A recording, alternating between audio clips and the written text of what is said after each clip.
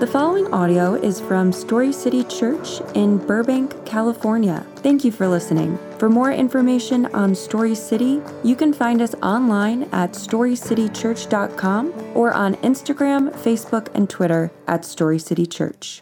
When you say that I belong to the church, that sounds a little ominous. Yes. Like the church owns you. All right, well, way to start. Good morning. I guess you guys own me. That's a fantastic way to start. Good morning. Welcome to Story City Church. We are so glad that you guys are here. We're excited to have you with us this morning, whether you're here in Pickwick Gardens or you're joining us online. It is a pleasure to be here. Again, my name is Jared Osselier. I know I can't even pronounce it myself, and I don't work here, but I did stay in a Holiday Inn Express last night, so it should be pretty good. Look, each of us has a story that matters. And as we build healthy community, we not only learn how to appreciate each other's stories and how they interact, but how our stories interact in and with Jesus' story. And we call that gospel community. A gospel community is extremely important because ultimately all of us are a part of God's story for the story of Los Angeles. And what is God's story? God's story is that He created all that is known and unknown. That He, even though He was king, gave humans responsibility to rule over all creation as His representatives, to model how He lives, how He loves, how He cares for each other, for people, and for creation. But we as a people decided that our plans and ways were better than God's, and so we rebelled against Him. We thought we knew better than Him. That treason earned us a spiritual death sentence. But God loved us so much that He came to rescue and renew all creation through the person and work of Jesus. And Jesus took our death penalty and died in our place, even though we didn't deserve that kind of grace. In Christianese, Christians, we have our own language. If you've been around Christians for a long time, you may have forgotten. For those of you who are checking Christianity out, you're new to this thing, a lot of what we say is really weird. We call that Christianese. We have our own little language. And Christianese, that Jesus dying in our place, is called the substitutionary atonement.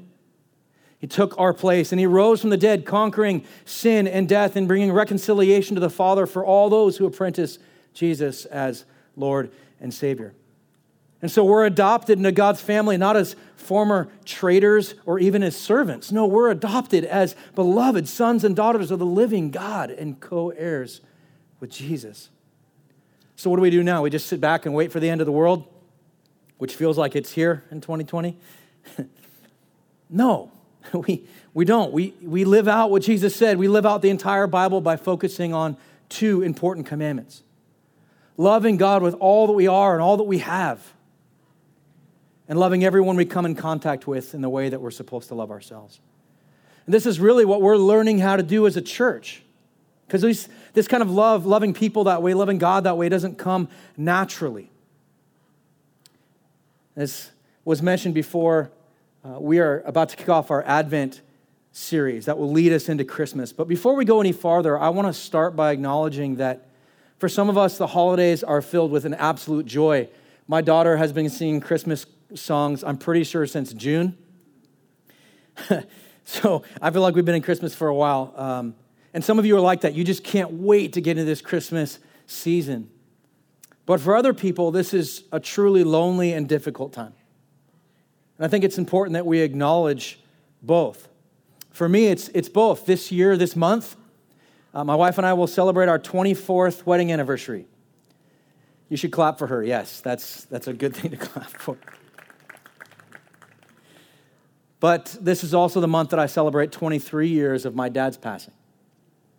And so every Christmas it comes with a little bit of incredible joy over my wife's and I's last 24 years, but a bit of sadness, a bit of hurt, a bit of just loss that still comes up every year when I think about my dad. And so I would encourage us to keep this in mind as we interact with others this season. If you're hurting, if you're lonely, if you're quarantined, isolated, we want you to know that we love you, that we're praying for you, that we're with you. We'd encourage you to reach out. One of the things with isolation is that it sort of drives us to be more and more alone. We feel like we have less and less places that we can reach out to, but it's really important, especially in this season, that we make that effort to reach out. And for the rest of us, it's really important that we listen. It's important that we take time, that we stop when somebody mentions something that just seems a little off. If somebody just seems to be hurting or they're not themselves, that we take just a moment and just ask, how are you? What's going on? Spend the time. See, as humans, we aren't just spiritual beings. We're spiritual and emotional and physical. This is why it was so important for Jesus to come, not just as God, but also as human. To have real flesh and real sorrow and real joy. You see, Jesus is the embodiment of love given to us. And because he loved us so much, we also get to experience his joy, his peace, and his hope. And we'll definitely be talking about that over the next couple weeks, but it all starts with love. And maybe that's why the two greatest commands God gives us revolve around love. And so this morning, we're going to look a little bit more about that gift of love that God gives us. Would you open your Bibles with me to the book of Romans chapter 8? For those of you here new to your Bibles, their Bibles are divided into two parts. If you open it up right to the middle, that's about the Psalms. That's in the Old Testament. And then we have what's called the New Testament, which starts with the Gospels. The New Testament is after Jesus came with human nature. Jesus has always existed, but the Old Testament is Jesus before he had human nature in addition to his God nature. And the New Testament is after he takes on human nature as well. And so we'll be in Romans chapter 8, verses 38 and 39. This is what it says.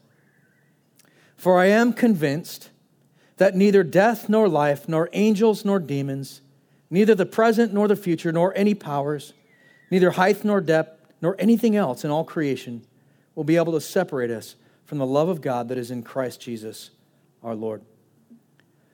Now, some of you guys have been going to church for a long time, and you're like, I get all this. You're not telling me anything new. And I get it, but I would challenge us sometimes, those of us who have been in church for a long time, we get these things with our head, but we don't actually live them out with our hearts. If we really understand what this means in our hearts, it radically changes the way that we live and love and interact with people and with God. The Bible says in 1 John 4:8 that God is love. Now, seeing how my daughter is a teenager, she's 18, in January she'll be 19. We've been talking a lot about what love is, right? And so we have a song that we listen to every so often and we laugh about it. It's by a band called Gym Class Heroes, and it's a remake of another song. But I want to share some of the lyrics with you. It goes like this. It's been some time since we last spoke. This is going to sound like a bad joke, but Mama, I fell in love again. It's safe to say I have a new girlfriend. And I know it sounds so old, but Cupid got me in a chokehold. And I'm afraid I might give in. Towels on the mat, my white flag is waving. I mean, she even cooks me pancakes and Alka-Seltzer when my tummy aches. If that ain't love, then I don't know what love is. It's been a while since we talked last, and I'm trying hard not to talk fast. But Dad, I'm finally thinking I may have found the one type of girl that will make you way proud of your son. And I know you heard the last song about the girls that didn't last long, but I promise this is on a whole new plane. I can tell by the way she says my name. I love it when she calls my phone. She even got her very own ringtone. If that ain't love, then I don't know what love is. I love the tongue-in-cheek lyrics of that song. That's definitely not love. It's not the kind of love that Jesus is talking about when he says that he loves us. It's not the kind of love that we're talking about today. But I would challenge us that so often we don't really think about what love is. We sort of get caught up in this, I love you, without thinking about the meaning behind that. If you're taking notes today, this is the first observation for the day. Jesus is the ultimate gift of love. Jesus is the ultimate gift of love. Agape is a word that's used for love, but this is God's version of love. Not just any love, but love unconditional, love perfected, love to its fullest extent. This version of love means to love the undeserving despite disappointment and rejection. Let me say that again. It means to love the undeserving despite disappointment and rejection. Do you realize what that means for us? That we are loved not for what we do or how good we do things or how much we show affection for God, but we're loved simply because he loves us. That despite the fact that we're still rebellious to God, I mean, any area of our life that we don't trust God with is an area that we're saying we know better than you, that we want control of this instead of you. That's still rebellion. Any area of our life that still isn't subject to God, we're still rebellious in. Despite that, God loves us without strings attached. When we truly grasp what a gift this is, it changes the way we see ourselves even. Now, I'm full of hurts, habits, and hangups that need Jesus' healing. And one of the ones I constantly always talk about, you'll hear me talk about it over and over again, is my codependence. I always want people to like me. In fact, I want God to like me. And so I'm always trying to do things to try and earn favor with people, with God, because I feel like I'm not worthy. And so I try to prove myself worthy of God. But when I come to a place where I actually believe that I don't need to prove myself worthy, that God loves me for who I am because of him, not because of me, then I can ultimately see and relate to others differently. We have to understand first that God loves us before we can attempt to love ourselves or anyone else. Why? Because any other love really leaves us wanting. It's never enough. It's not completely satisfying. Why? Because it's always conditional. Let me give you an example. What happens when you tell your significant other, I love you, and they don't say anything back? You guys ever experienced this? You're like, I love you, and you're kind of like, hey, at least give me a Han Solo I know, right? I mean, something. But oftentimes when we say I love you, we don't even realize that we're actually trying to get something in return. Let me give you another example. It's much harder to love myself when I mess up. Why? Because I'm not meeting my own standards. My love is conditional on my own performance with myself. Now, we do the same thing with our spouses, with our family, with our friends, children. We have expectations, we have conditions, whether we realize it or not, and we hold them to those things, and we don't realize that we're saying we love you, but just don't upset me. We love you, but just don't inconvenience me. We love you, just obey me. This is why marriage and friendships and family can be so hard to navigate. It's only when we learn to love without condition, without the need for that love to identify us, that we begin to really understand what true love is. See, true love isn't an emotion or a state of being. True love is a person. It's Jesus Christ. The Bible says in John 1:14, the Word became flesh and made his dwelling among us. We have seen his glory, the glory of the one and only Son who came from the Father, full of grace and truth. I love how the Message version says this. It says that the Word became flesh and blood and moved into the neighborhood. You see, all of the scriptures are a love story between God and us. How we broke his heart with our unfaithfulness, and how his love was so great that he pursued us to bring us back into relationship with him. And that's what all of this is about. Christmas and Easter and church. It's the culmination of God's plan to destroy sin and death. How he made it right, how he's making it right, and how one day he will make it right forever. Jesus' birth to a virgin, the titles Son of God, Word of God, together with the announcement that Word became flesh and moved into the neighborhood, are meant to teach us who Jesus really is, fully God and fully man. See, if Jesus were only human, he'd no more be able to save us than one dead man can raise another dead man. But because he's also fully God without sin, he can be the perfect sacrifice to die in our place as atonement for our sins. And this is why he is the ultimate gift of love to us. It says in Romans chapter 5, verse 8, but God demonstrates his own love for us in this, that while we were still sinners, Christ died from it. We were literally enemies of God when he died for us. That's incredible to me. That we were literally enemies of the living God when he decided that he loved us and would reconcile us back to him through his son, Jesus. And since he loved us before we could do anything to earn it, it means that he loves us to the fullest extent that love is. That means you can't do anything to make him love you more than he already does.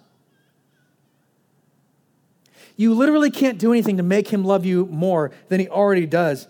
But you also can't do anything to make him love you less, because he already loves you to the full extent of his love. That means he doesn't love you like 3/4 of the way and then wait for your response. Like, okay, here's my down payment, and then you show me something and I'll give you the rest. It's not like he goes, okay, here's 3/4, I'll give you the last quarter when you've been good enough. I see you when you're sleeping, I see you when you're awake. No. He loves us to the full extent that love is, fully and completely right now, right where you are. Let that sink in for a second.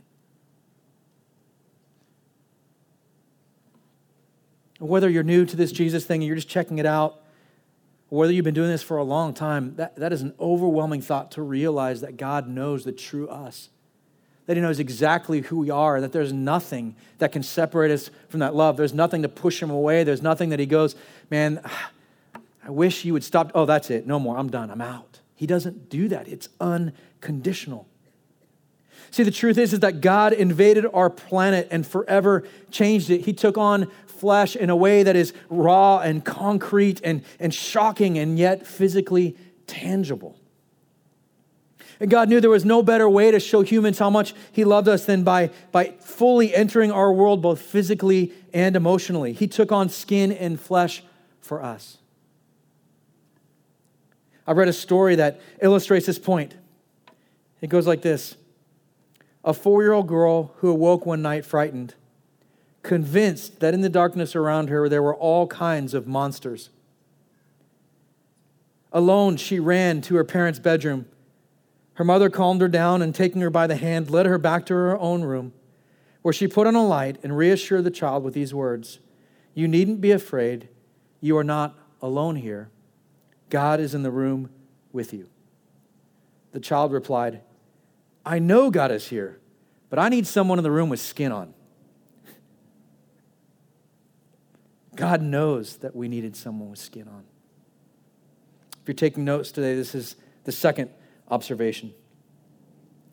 Because God truly loves me, I can truly love myself and others. Because God truly loves me, I can truly love myself and others. I'm a pretty self-reflective guy. I'm more often than not all too aware of my shortcomings. In all honesty, I mean, all of us should to some extent be aware of our shortcomings. We all have hurts, habits, and hang-ups that keep us from being the people that we want to be. And when we own our own junk and surround ourselves with the type of community that loves us through those things, that help us walk in that journey with us, like community groups or Celebrate Recovery, we can truly see that kind of healing take place because people love us without condition, right? They walk us through those things and they know that they can show us and model the love of Jesus to us as we walk through that. The problem comes when we isolate and brood and try to punish ourselves because we believe that we deserve it. Or, on the other side, we exalt ourselves by doing things like seeking approval from everyone. Or spending money and time on ourselves to feel good in order to prove that we're lovable. And whichever side that we fall on, whether we're trying to punish ourselves or exalt ourselves, we actually aren't really loving ourselves, we're worshiping ourselves. Wait, what? Anytime that we look to something or someone other than God for our worth, we're setting that thing up in God's place. That is called idolatry. We're actually creating idols of ourselves or other things in order to get satisfaction, to get worth. That's idolatry. So what are we supposed to do? We're supposed to love ourselves the way that God does. It's the only reason we can be loved. And we need to learn to love others in the same way as well. See, God created mankind human beings in his own image. Therefore, every person, regardless of race, possesses an incredible inherent worth and is worthy of full dignity and respect in Christian love, including ourselves. So how do we do that without becoming conceited or selfish? Let's look at a portion of the Apostle Paul's letter to the Corinthians. 1 Corinthians chapter 13, verses 4 to 7. Again, if you're new to your Bible, it's just a couple books past Romans. And just keep going. You'll find 1 and 2 Corinthians. This is 1 Corinthians chapter 13. You've probably heard this at 90% of the weddings you've gone to. Love is patient. Love is kind. It does not envy. It does not boast. It is not proud. It does not dishonor others. It is not self-seeking. It is not easily angered. It keeps no record of wrongs. Love does not delight in evil, but rejoices with the truth. It always protects, always trusts, always hopes, always perseveres. Now, this is how we're supposed to love ourselves and others. The next time that you're in a situation where you're in an argument or you're frustrated with yourself or someone else, insert your name here instead of love. Jared is patient. Jared is kind. Jared does not envy. Jared does not boast, is not proud. Jared does not dishonor others. I'll tell you, every time I do this and I'm in the middle of being frustrated, I'm like, oh, I'm not being that right now. Oh, I'm not acting like that right now. I'll tell you, it's convicting when I'm frustrated with my wife and this comes to mind and I go, am I being patient? Am I being kind? Oh, I'm not loving my wife. We need to learn to be patient and kind, not wanting to be or have what others do. We need to keep no records of wrongs. Now, don't be elbowing your spouse right now. I see some of you. Do you remember the meaning of the word agape, right? The word meant to love the undeserving despite disappointment or rejection. It's easy to say, yeah, but I keep doing this and I failed myself. Yeah, but my spouse keeps doing this. Yeah, but my kids are driving me crazy. To love the undeserving despite disappointment and rejection. When we begin to see love like that, we begin to understand how God truly loves us. When we actually begin to love ourselves in that way, it points us back to God. Not the selfish kind of love, but the unconditional love. It actually makes us see God in a different light. It makes us love him and appreciate him more. And it helps us to love others unconditionally as well. Dictionary.com defines a gift as something given voluntarily without payment in return, as to show favor towards someone, to honor an occasion or make a gesture of assistance.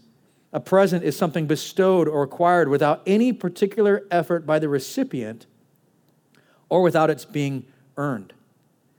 This is exactly what God has done for us. He's shown us what true love is by loving us truly and giving us the gift of Jesus. This is why Jesus became flesh, but also why he cares so much about community. Remember the two greatest commands: to love God with everything we are and have, and to love others with agape. When we begin to understand love the way that God does, it becomes impossible for us to keep it to ourselves. For those of you taking notes, this is our third and final observation for the day. If we understand all of this, it should really make us think. Here we go. God has given us amazing gifts. How can I share those gifts with others? God has given me an amazing gift. How do I share it with others? Anybody ever get a gift that you really, I don't want to say were disappointed in, but it wasn't what you were expecting? Anybody ever experienced that? You unwrap the gift and they're watching for your reaction and you're like, okay, how do I make this look good? Because I'm going to put all my acting skills to the test right now because this is not what I wanted. Anybody else? Just for those of you here in Pickwick, get a show of hand. Okay, a couple of you. All right, good. You're still awake. That's great. I'll never forget mine. Mine was 9 years old, and it was for Christmas. I can tell you now, my dad's passed away, but my mom and I have had this conversation, so I'm not saying anything surprising. I'm not going to hurt my mom's feelings. We're all good now. But I had my heart set on this skateboard. It was by Dogtown Skateboards. It was an Eric Dressen board.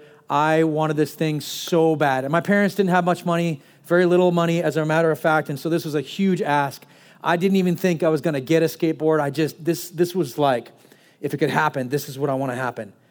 And so the anticipation is driving me crazy. I get to Christmas morning and there is clearly a skateboard wrapped under the Christmas tree. And I'm like, oh, it happened. It's here. I can't wait. I'm going to get my Dogtown board. And I unwrap the skateboard and it's a dog cheese, not a Dogtown, complete with a tail slide pad and nose rail. It weighed about 55 pounds. Now, again, my parents didn't have much money, and what they did was really special for me. And so I did the best I could to be like, yay, this is so awesome. I can't wait to go skateboard this right now. And I went outside to try and push it, and it took like 3 pushes to get it to go a foot. But here's what I remember from that moment is, again, we didn't have much money, and my parents did everything that they knew. It wasn't their fault. They didn't understand. But they did something special for me. And you know what I understood back then was I knew that even though they didn't get that right, that they loved me. And while I was too young to understand the full implications of that, deep down, it really mattered. And some of us think that we have to have our lives together or be good before we come to Jesus. Some of us think that we have to have our lives together or be good before we tell people about what Jesus has done for us or who he is in our life. And the truth is, you don't have to get it right. You don't have to make it perfect. It doesn't have to be a Dogtown. It can be a dog cheese. But ultimately, what people need to know is that they are loved by Jesus and they are loved by you. If God loves us unconditionally, then we don't have to have it all together. We don't have to be rich to be generous with who we are and what we have. We don't have to be Jesus to love others like Jesus does. It doesn't matter if we aren't the perfect gift because he is the perfect gift.